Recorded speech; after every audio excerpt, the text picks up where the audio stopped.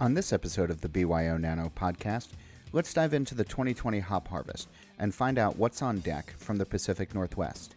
Stan Hieronymus is here to break it all down and to offer up some unparalleled insight. Then, I'm headed to Cape Cod to talk with one of the owners of Devil's Purse Brewing about what the summer season was like and what his nano brewery has learned over 6 months of a pandemic. This is John Hall, and welcome to the BYO Nano podcast. Episode 9, and we're into the half-year mark of COVID-19 disrupting life, and now we're headed into a new season. And so I wanted to straddle summer and fall by talking about the harvest and seasonal business, something many of you have top of mind.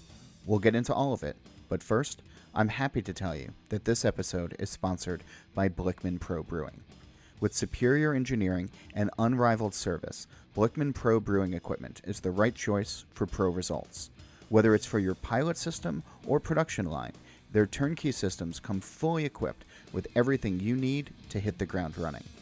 Designed for easy setup and intuitive use, their brewhouse systems and cellaring equipment deliver uncompromising quality and reliability backed by a name you trust, so you can focus on what matters most, your beer. Visit blickmanpro.com today. And join us on November 6th and 7th for NanoCon online. COVID might keep us from being in San Diego, but our new interactive online format will feature the opportunity to get questions answered from craft brewing experts in real time and to learn from each other about what's working and what isn't. You'll also gain full access to video recordings of our 30-plus seminars and roundtable discussions on both the business and brewing side of running a small-scale brewery. With so many fundamental changes this year, it's more important than ever to invest in better understanding the new brewing business landscape and how to best rebuild or launch your small brewery. Don't miss learning from craft brewing industry experts without even leaving your home or brewery, with live online sessions covering sales and marketing, brewing operations, business operations, and startups. Plus, when you register now, you'll save $50 and pay just $2.49. For full event details, check out nanocon.beer. When it comes to covering the hops industry, no one is better than Stan Hieronymus. He's an author, journalist, speaker, and homebrewer. He runs the Appalachian Beer website and the monthly Hop Queries newsletter, and both are worth your time. 2020 has been a weird year, and while many brewers should have already been to or were scheduled to visit the Pacific Northwest for hop selection, COVID-19 has changed all of that. Add to the mix the devastating fires that are currently ravaging the region, and there's a new cause for worry. Stan knows hops, the growers, the farms, and the flavors, so he was the obvious choice to speak on what to expect from this year's crop, and he joined me on the phone from his house in Georgia. I've been asking people to sort of take the time machine back to January and to February when things weren't quite so upside down and think about what they were looking forward to, or sort of think about what the year ahead had promised for. And I'm curious, from your perspective as covering the hops industry and knowing it as well as you do, what was the industry poised for in January, and how do you see that have changed since the arrival of COVID-19? Well, the curious thing to me is, so if you look at, the Hop Growers of America have a convention in January. And at that convention, Alex Barth, who usually gives a sort of state of the industry overview. So he's the CEO of John Haas, and they're part of Barth-Haas, his name being Barth. So that's the German, and they're the largest hop broker in the world, and then Hopsteiner is right there with them. And what he pointed out, that you can take this overview, and it certainly appeared that there were going to be enough hops at 2020 harvest if no more acres of hops were planted. And then meanwhile, farmers in the Northwest committed about 5% more hops than they harvested in 2019. Okay. And so that was a bit of a surprise. And then in the couple of months after that, of course, the initial reaction in March is 30% of the breweries in the United States are going to go out of business. And there were a few small things they could do to cut back what they would end up harvesting. So instead of putting 3 strings up from a plant, you put 1 string up from a plant. So you're effectively lowering your yield in some cases. But for the most part, you're going, boy, there could be a lot of hops, extra hops available come, late this year and early next year by the time you process them to run pellets and other things like that. Right. In the course of that, of course, it turns out that many breweries are doing pretty well. And then meanwhile, they continue to use hops very inefficiently. It's multiple pounds per barrel. Right. So that's, and it might even out. And of those new varieties, of course, there was a gigantic bet on more Citra and more Mosaic. And those sell at a premium, of course. But those are the hops that seem to be driving growth. Yeah. After a while, you're going like, how many Citra beers do I need? But there's consumer demand for it, and the brewers and the growers are seeing that. Right. And that's always so. You could maybe not the best example because she doesn't grow Citra, but Gail Goshi in Oregon is a hop farmer that lots of craft brewers have got to know in the last dozen years. Yeah. And in 2007, which is of course the time of the very short-lived hop crisis, she had never talked to a brewer who had used her hops about her hops. There just was not that sort of conversation. And now craft brewers go and they talk to farmers, and farmers have a much better idea what's going on. So you had a dealer or a broker in between and a processor. So you had the farmer, somebody in between, and then the brewer, and then the consumer. Right. So knowing what was going on was to figure out what you should be putting in the ground was very distant. So, when you're seeing that demand, now they have a better idea, and it doesn't seem so lunatic to them to plant all these hops and that somebody will spend money for them.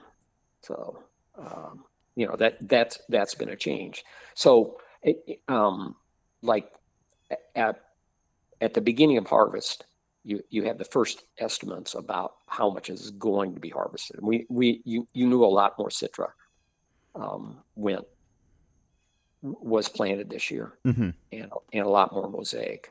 But at the beginning of harvest, and the same thing's true in Germany. So if you're thinking is because of the fires in the Northwest, and you had this immediate reaction, does that mean we're going to have hop shortages? So the people don't have contracts, that's a problem. And the key driver in 2007 was not the hops with aroma, which at the time were Centennial, Simcoe, and Cascade, mm-hmm. hops like that. It was the shortage of alpha, because the largest breweries in the world quit operating with contracts.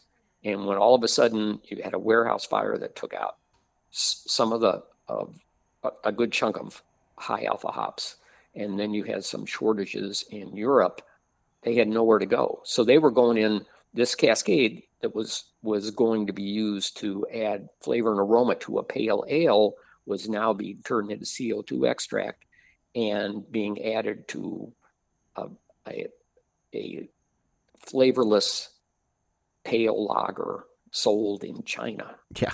And you go, I don't get any bitterness there, but you do not have, if you've ever tasted Budweiser without bitterness, a beer that has about 10 IBU, then you appreciate the hops that are in there. You don't taste that bitterness, but it does provide the balance. So that's what drove it, was that shortage. So you can look, and because the Germans have done their estimating, and they know what they're going to have, that there's like going to be an extra 900 tons of Hercules this year, which is basically the hop now that's turned into CO2 extract and used to not flavorless beers. And they continue. There's less Magnum, but that's still a net between those. Those are the two big bittering hops, and Germany has taken over the role of growing a lot of alpha for the world. So certainly, there's still alpha in the Northwest, the CTZ and now Pato, and some of the high alpha like Galena that Hofsteiner does.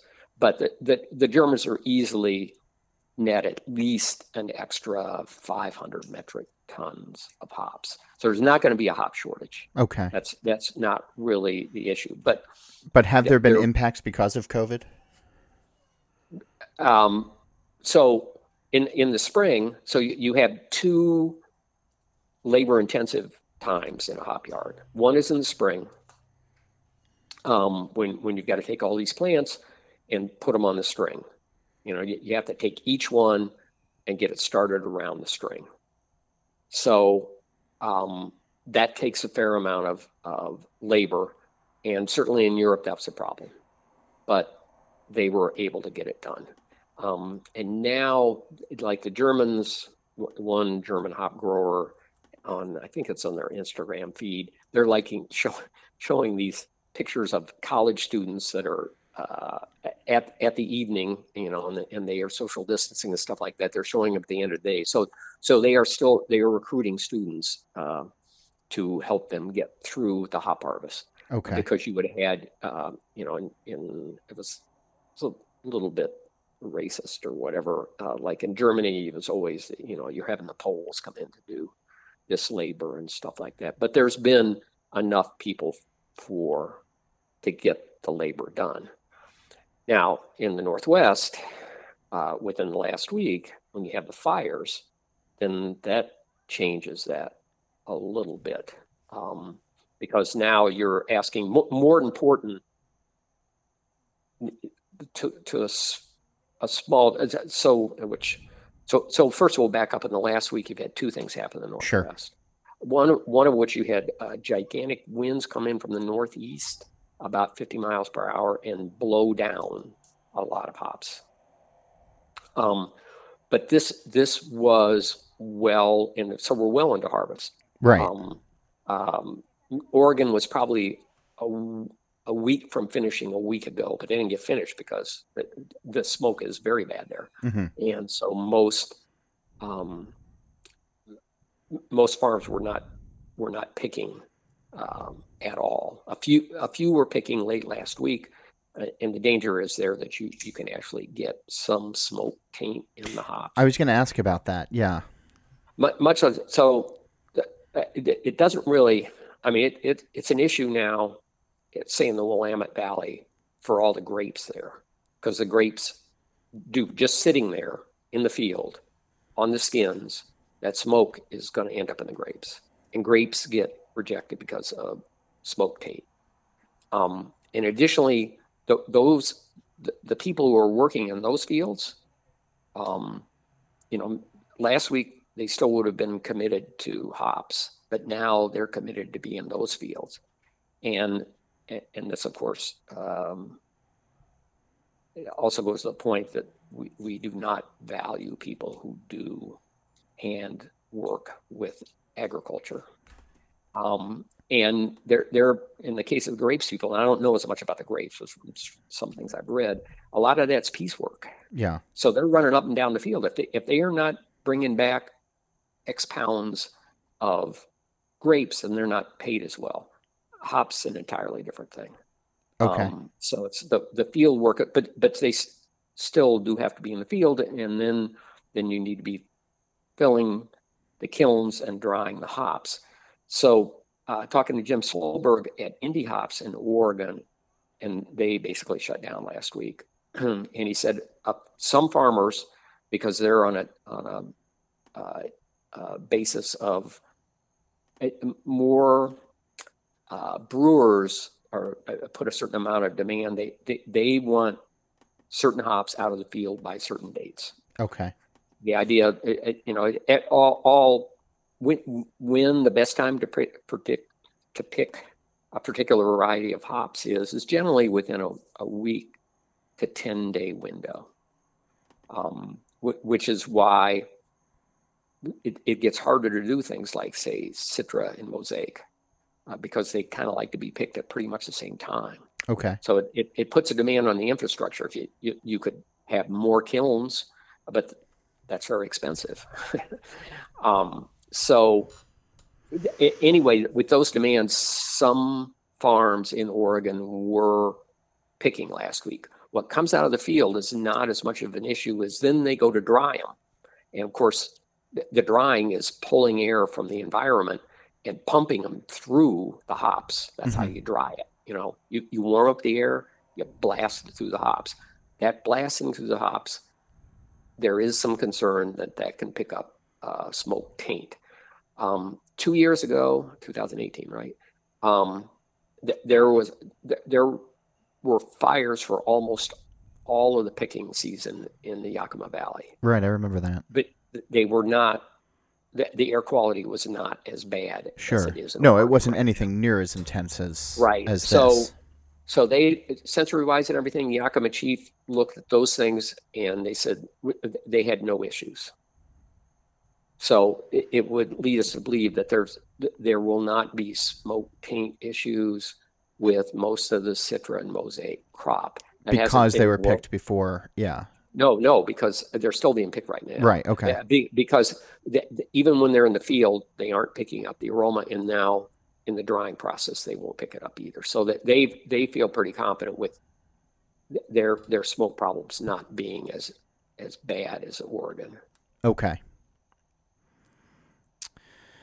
So, but meanwhile, talking about this wind from the northeast, so it's so basically every hop field, you're looking at the northeast part of it. It's more likely to be blown down, and that was true in Idaho and in the Yakima Valley, and to an extent in Oregon. In Oregon, they got some of it with rain as well, and this is always a fear with hops. If you get rain during the harvest process, that's when your hops are obviously your plants are the fullest. That's what you want. They're full of these cones, which are going to be thick, and at that point, an entire trellis can come down. And one trellis, which was a nugget field in Oregon, did come down. When a trellis field comes down, you can either try and put it back up, which you do sometimes, or you just go cut those. If you're close to harvest time, you go ahead and cut those vines and you take them in and hang them with the picker. Yeah. So a little bit of that probably went on. A lot of Citra was picked before this started, and in some cases, the carpenters had Yakima Chief does they're doing this virtual hop harvest. Yeah, I've seen a couple of those videos. Right, and so today they had an update on the fields, at least some of the fields that they know about. And so Steve Carpenter was saying, yeah, they know, he went by someplace and basically one crew was just going and picking cones up off the ground that had literally blown off of the plants. And so for the most part, it would seem those will be okay. The interesting one will be is Idaho 7. And there's a lot of expansion of Idaho 7 this year, more into the, as the name would indicate, it was developed in Idaho. Yeah. But now it's expanding in the Yakima Valley. And I mean, a lot of brewers like it. It's a really in-your-face hop. Mm-hmm. But it also has the advantage of it picks later than Citra and Mosaic and Sabro and a few others like that. Okay. So in that case, when people could, they want to, they basically want to rehang those plants. So they finish maturing. But I guess if I had an Idaho 7 contract, I'd certainly want to be making sure that had the aroma that I wanted. So Idaho 7 is one of those varieties that have come out in the last couple of years, and I think has been embraced by quite a few brewers. Every year we keep hearing of new experimental varietals coming out. Was there anything on your radar this year that you were particularly intrigued by and its promise for beer? Well, the hop breeding company is they ended up giving it the name shortly before their virtual hop harvest, but HBC 692, which is a daughter of Sabro, and Sabro, of course, was released in 2018, and it's been very popular, big assertive hop. 692, they gave it the name, which is Talus, and Talus is those sort of rocky formations that you see around the Yakima Valley. If you've been in the Yakima Valley, you know this, because if you come in, if you drive in, and you like come over these hills and you're looking here at this giant valley below you, and then of course it climbs on the edges. A lot of those edges, that's where grapes will be planted, or maybe also a fair amount of apples, stuff like that. Very little hops. No, people don't like doing hops on hills in the U.S., although they do other places. But anyway, so it was named Talus, and that's going to be because it's HBC, which means there's a demand for it, and they're good at filling those pipelines that people are going to be excited about. 692, I think it's a really nice hop because Sabro is a cool hop. I've had it in a zillion single hop beers. Yeah, of course. It's not the best word to use when we're talking about hops, but it is an alpha hop. It wants to dominate, and Talus plays better with others. So it's a chance for brewers to say, putting multiple things together and say, how does this fill in here, and stuff like that. Yeah. So I'm saying they're talking about it as pink grapefruit, citrus rinds, dried roses, pine resin, and more of those tropical fruits plus sage. So there's a lot to coconut. Oh, this is one that people are. When I was in Brazil last year, I had 4 that I'm going. Okay, that's what they're aiming. People were making the beers they call Pina Colada, and 692 was at the center of that. Interesting. I'm not 690.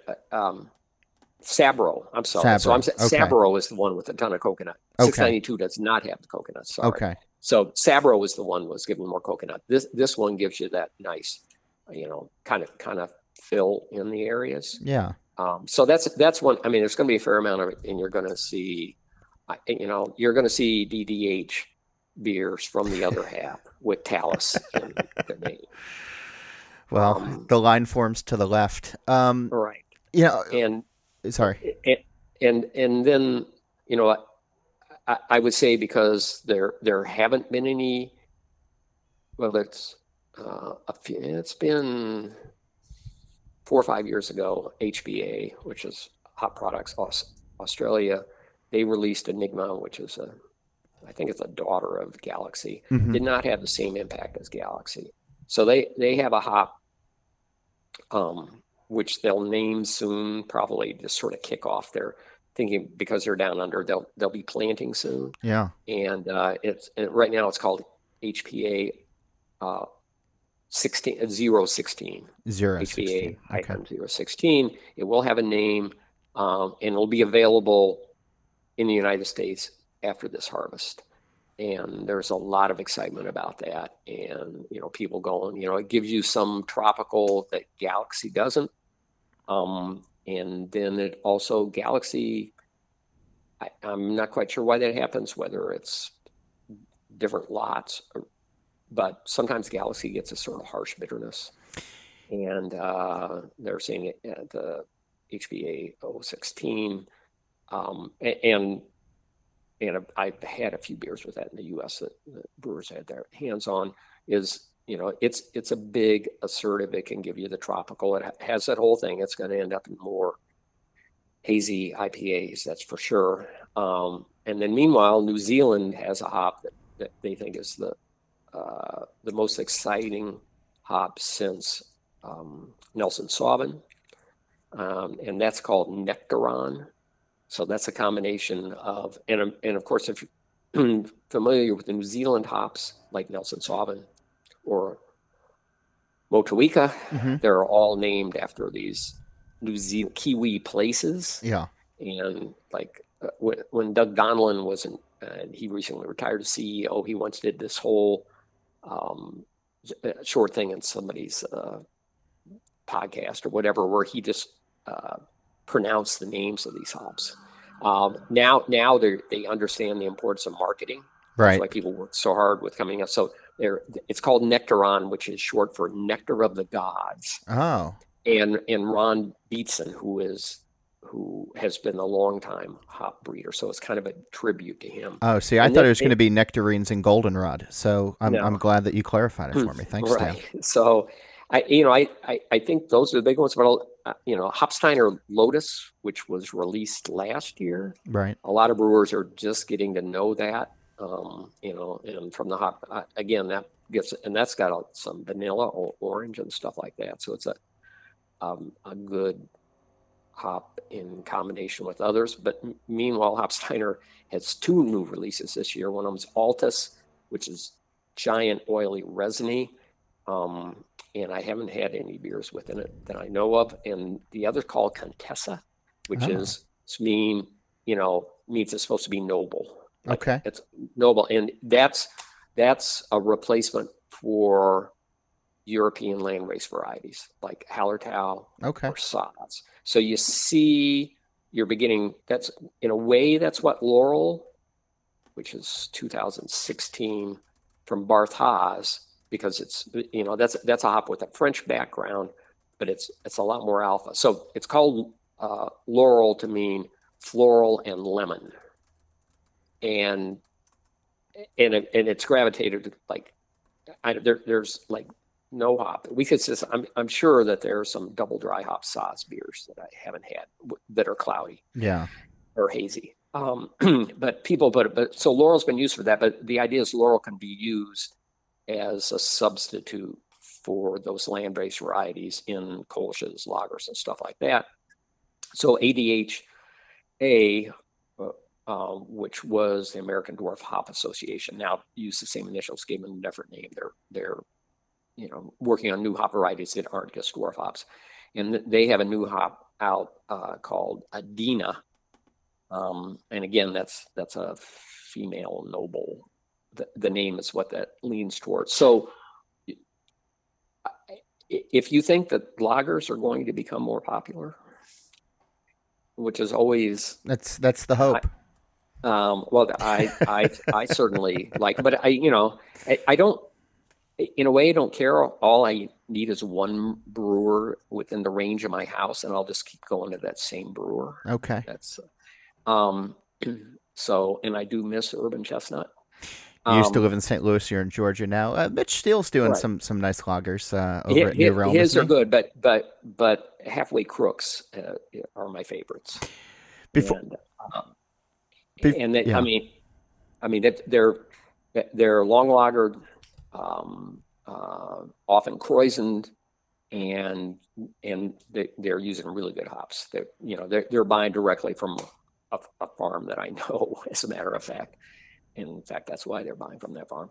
And so they make beers that remind me in some ways of Urban Chestnut. But yes, Mitch Steele's lagers are very nice. So it's there's some lager hope among the hop harvests. Creature Comforts makes a really nice, mostly Czech Pilsner, and there are quite a few.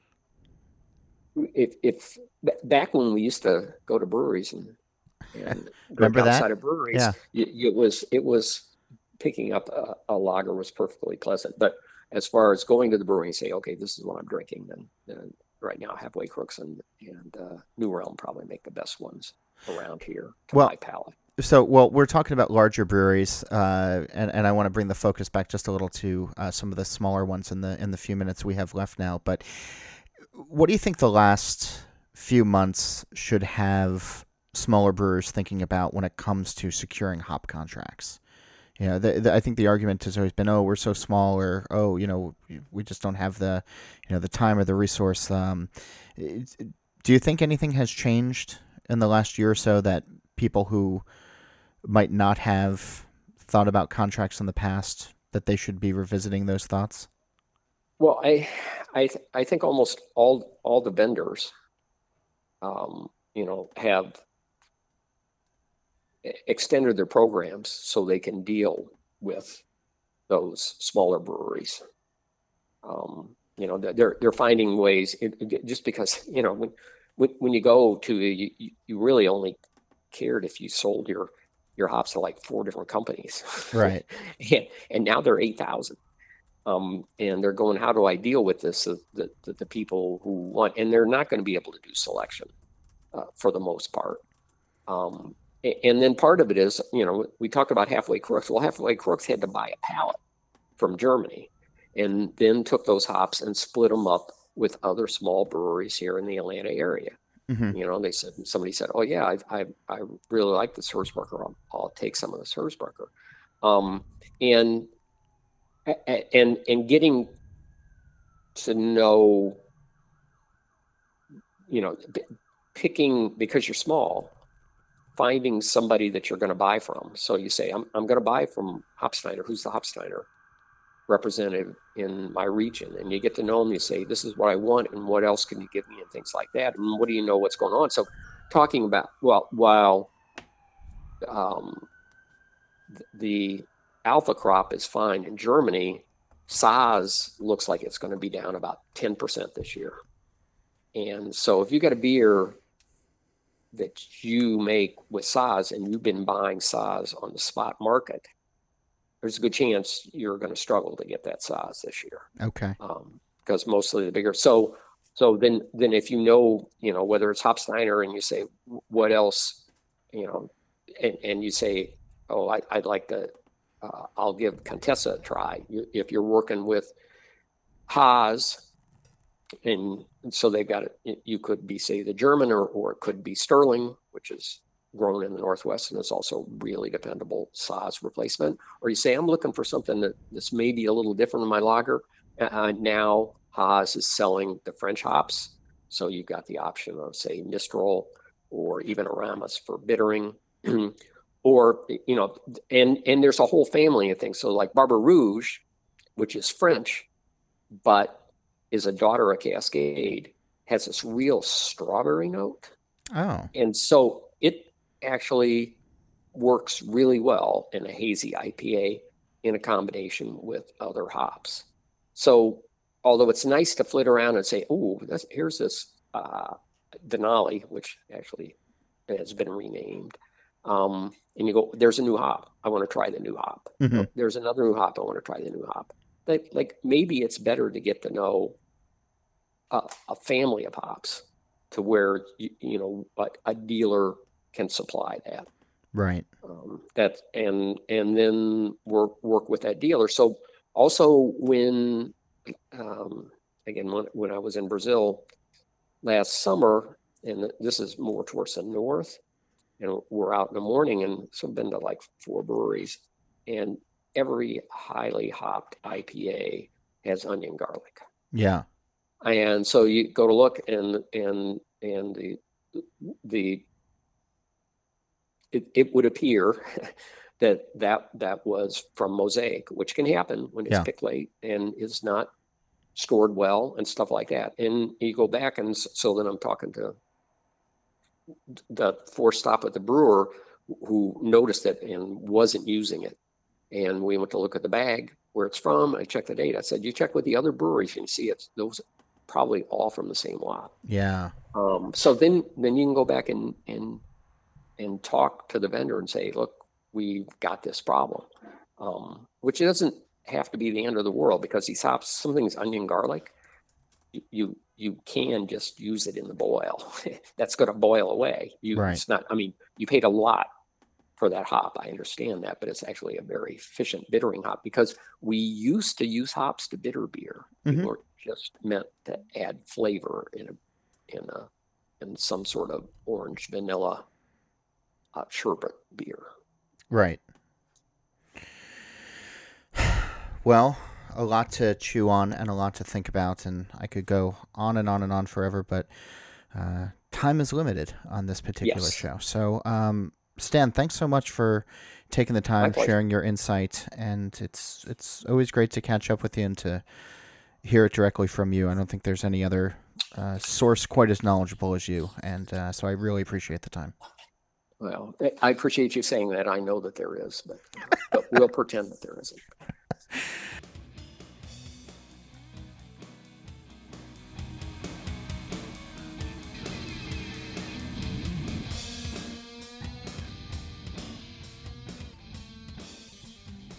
Thanks again to this episode's sponsor.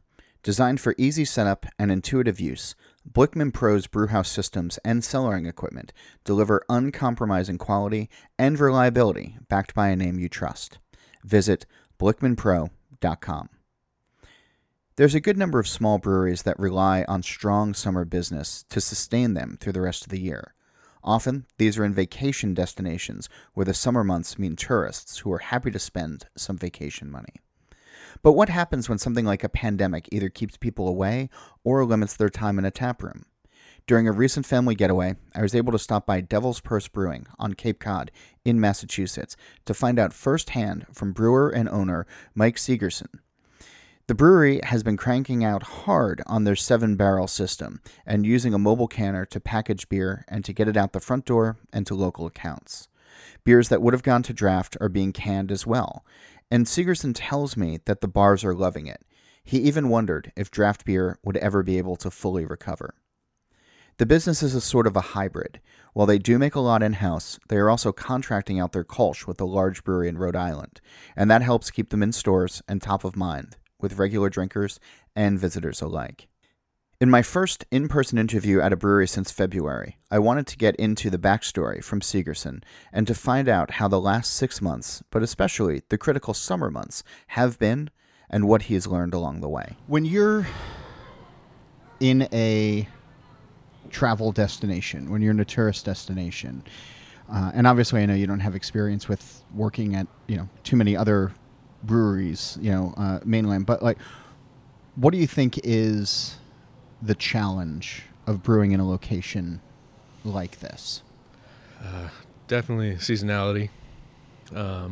It's great because it's, you just have to change gears like so hard. and that summer changes due to weather or whatever. Pandemics. Well, you haven't had to deal with a pandemic in the past. No. But weather is always the big concern. Huge concern, yeah. When March started to roll around and everybody started to realize just how bad COVID-19 could be, what did you do here in the brewery to prepare for the summer? So we kind of shut down shut down brewing for a little bit and just were selling beers that we had out of the window. And then we just started ramping up, brewed some specialty beers. We just kind of just to entice people to get in, to get out of their house a little bit and just come and pick up beer? Yeah, but we also noticed that we opened the window up and there's a lot of online orders, and it was really, really a lot. It was this is great. Okay. So we, started actually brewing more beer and selling it, and it was great. So compared with summers past, obviously drinking here hasn't been a factor, but Right. do you, now that Labor Day has passed us, can you count this as a successful summer? Yes. I mean, considering, definitely, we kind of, I don't want to get too into it, but we definitely kind of changed our expectations for the summer. Sure. And we pretty much reached those expectations. So what did you find, aside from the Kolsch, was moving the most for you? Our shiso berry beer, which is kind of a interesting beer that I kind of came up with. I love shiso leaf. Okay. I love Japanese food and Japanese culture, and so I don't know if I'm familiar with the flavor. It's in the mint family. Okay. It's like it has almost like a minty anise, and we started using red shiso leaf that's been dried. Okay. It has a fruity character to it, and then we re-ferment it with raspberry and blackberry, Okay. and it's dry, but it's also got like oats and rice and wheat and barley. So it's fairly complex to brew, but it's very light and easy drinking. It's not sour, it's not sweet, so it's kind of beguiling to people. Yeah. Like, because people, I don't like fruit beers. I'm like, well, you gotta try it. But that's a harder sell during COVID, right? I've been talking to brewers all summer long who have been saying, I miss that, face-to-face Hand sell, interaction. Everybody's got a mask on, everybody's 6 feet away, everybody is. Is that a harder sell? It's obviously a harder sell. So how have you, I think managed to convince people? so. We kind of cemented that. I feel like last year, a lot of people understood what it was, and so it kind of has a little life of its own. It was a little more difficult when we were just doing online orders. Yeah. So once we opened up the outside here, we were allowed to sell. You can explain to people. It was very helpful. So people would come and buy one can and then come back and buy like 2 4-packs. Really? Yeah, it was Okay. great. Well, that's great for return business then, Oh, obviously. yeah, definitely. As far as, though, using the relative downtime, when you don't have to worry about running a tap room, when you're just sort of, running out of a window, as it were, and there's not the same overhead, have you been able to think about the future, think about other things, or has it just been the crisis of week to week right now? I know we've been, we try not to, we think about it and we're always talking about it, but it's hard to know what really is going to happen. So right now we're just focusing on keeping this the way it is, because our tap room is so small anyways that if we were to be able to be open, it would be so limited that Yeah, like one person at a time? or like 16 or something, Okay. where we'd have to have 3 staff members just for those 16 people or whatever, and it was That's tough to justify yeah. the overhead. Absolutely. So what does the future look like then? Like, what have you been, like, are there things like that were on your wish list that you're now trying to, that you think are closer to happening? I mean, not going to air this stuff, right? I mean, we had a little bit of a hiccup, so we were kind of, I don't want to say we're starting from square one, but we definitely had kind of took our goals and brought them back a little bit. Yeah. And now but I think we're looking forward to continue. I mean, we're definitely going to make it through this, hopefully. I mean, I'm not scared by that. When it comes to innovation and trying to roll out new recipes, where is your creativity? Where does it usually bring you?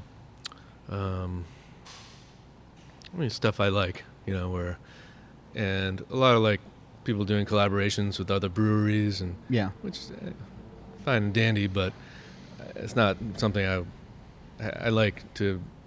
We did one with a pizza company Okay. where we mashed in with their dough in the mash, okay.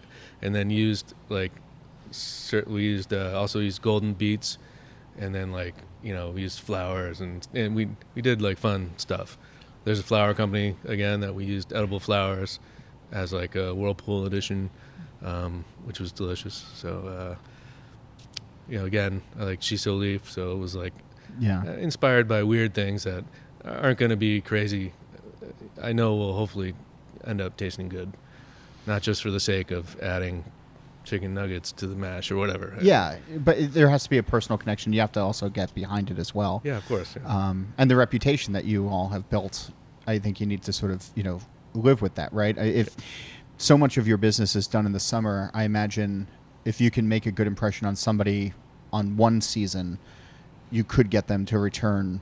Yes. Because people, this isn't just like a once in a lifetime type of thing. Like, they're regulars that come back Absolutely. every summer. And we hope to have them return home and at some point be able to get our beers. We get a lot of emails saying, like, where do we find your beer in Boston or, Connecticut? We do, a small amount of business, but a lot of people come from, Connecticut to here. I mean, I did when I grew up, so. How do you manage that, though? I mean, I know you're contracting out for the Kolsch. when you think about opening up new markets with just, I guess, the one beer, right? What's the strategy? What's the thought that goes into what new market to open next? Yeah, I don't want to get too into it, but I don't know. We kind of try to start small and then working with a distributor, which is never easy. I mean, it's never,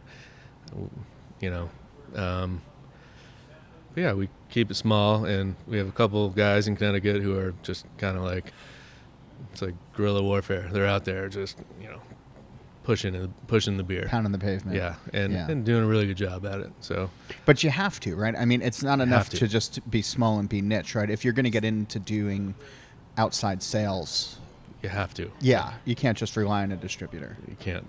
And we've learned that the hard way. Okay. I'll leave it at that. But it's yeah, but we're also in the weird phase where we do have sort of a cult following, but we also have this. We make a ton of beer, so it's like, okay, we try to push it out strategically to places where people do vacation on the Cape. So it's not like we're just pushing it into like Chicago or something. It's like, right. Yeah, you're not jumping states. We're trying to keep it, as in Rhode Island, Connecticut. We were in Maine for a little bit. I don't think that was the right idea, but you live, you learn. I guess. So, and that's so much of the trial and error. If you could go back to your younger self when you first opened up, what would be the piece of advice that you'd give yourself to make it a little bit easier? Make less beers. Definitely. We came out, and I love just to, I just feel like sometimes it's spinning your wheels, making the same thing all the time. But I think it would have made more sense. Make more IPAs, unfortunately, Why do you say unfortunately? Because I just feel like it's such a huge pool of IPA that you're tossing a grain of sand into, but everyone drinks them, so it's I don't know. It's hard to explain, I guess. It's more of a going to a bar and seeing like 16 IPAs. Yeah. Like, oh my God. But a locally made Kolsch, though, I think stands out, and that's got to be a. That's huge. For me. That's really like going somewhere and drinking a Kolsch, and it always consistently tastes the same, and people love it. It's great. And it's got to be an easier sell to the folks who are still drinking the big three. Yes. Bud Miller Coors, yeah. Yeah. And so a lot of times it was, husband would come in, his wife is a wine drinker. Mm-hmm. We got this a lot, and she had Kolsch, and now she's like, that person loves Kolsch now. We're like, I don't drink beer, but I love Kolsch, which is amazing. Yeah, that's a wonderful compliment. For those who aren't familiar with what it is, what is a Devil's Purse? Excuse me. Devil's Purse is a skate egg sac. So it's a skate is a fish, lives on the bottom of the ocean. A lot of them out here. Yeah. And they lay an egg and create a mucous membrane around it. Yeah. And it attaches to a rock and I guess it keeps it from being eaten. Mm-hmm. That's what I've read, at least. And the egg hatches, the sac ends up on the beach, dries up. Yeah. And it was just this memory I've had when I was a child. It's one of my first memories is making like a sandcastle or something and picking it up, being like, wow. And someone said, "That's a devil's purse." I'm like, wow, cool. So the name of the brewery was with you from a pretty young age. And, well, I had made a homebrew I called it Devil's Purse Ale. Okay. And people were like, "Wow, that's a great name." But I was noticing when I'm looking at your sweatshirt, because I remember seeing these as I was growing up on the beach as well. It looks like a mask with a string coming off of each of the four corners of the mask. Right. Is it popular merchandise now in the age of COVID? It's actually been it's been very popular. Okay. Yeah, this year even. Yeah, it was. We've been kind of switching it up to different colors for the summer, and every time we get like something new, people buy it out. Okay. It's nice. Yeah. But I don't know if it has to do with the mask part. Or Yeah, not, if it looks like a mask or not, or if it's just people want to but we hear that a local. lot. Yeah. We've been hearing that a lot, and I'd never heard that before this pandemic happened.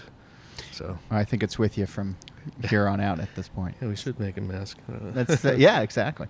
Well, thanks for sitting down with me, or standing up, as it were, in the middle of the brewery on a No worries. nice Friday afternoon. Well, thanks for listening to me. Yeah, cheers. Before we go, I'd like to hear from you. Harvest season is upon us, so what are you brewing with? Where did it come from, and what inspired you to make it?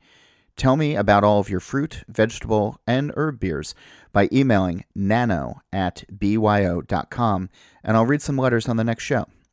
And I'll invite you to head over to byo.com/nanopodcast and subscribe to the newsletter, the magazine, and to catch up with great homebrewing content. New episodes of this show are released on the 15th of each month, so subscribe now and never miss a show when it's released. And also, you can do us a favor by leaving feedback on your podcast platform of choice, or by emailing us at nano@byo.com, or checking in with us on all of the BYO social media channels. And our thanks to this episode's sponsor. With superior engineering and unrivaled service, Blickman Pro Brewing Equipment is the right choice for pro results. Whether it's for your pilot system or production line, their turnkey systems come fully equipped with everything you need to hit the ground running. Designed for easy setup and intuitive use, their brewhouse systems and cellaring equipment deliver uncompromising quality and reliability backed by a name you trust, so you can focus on what matters most, your beer. Visit blickmanpro.com today.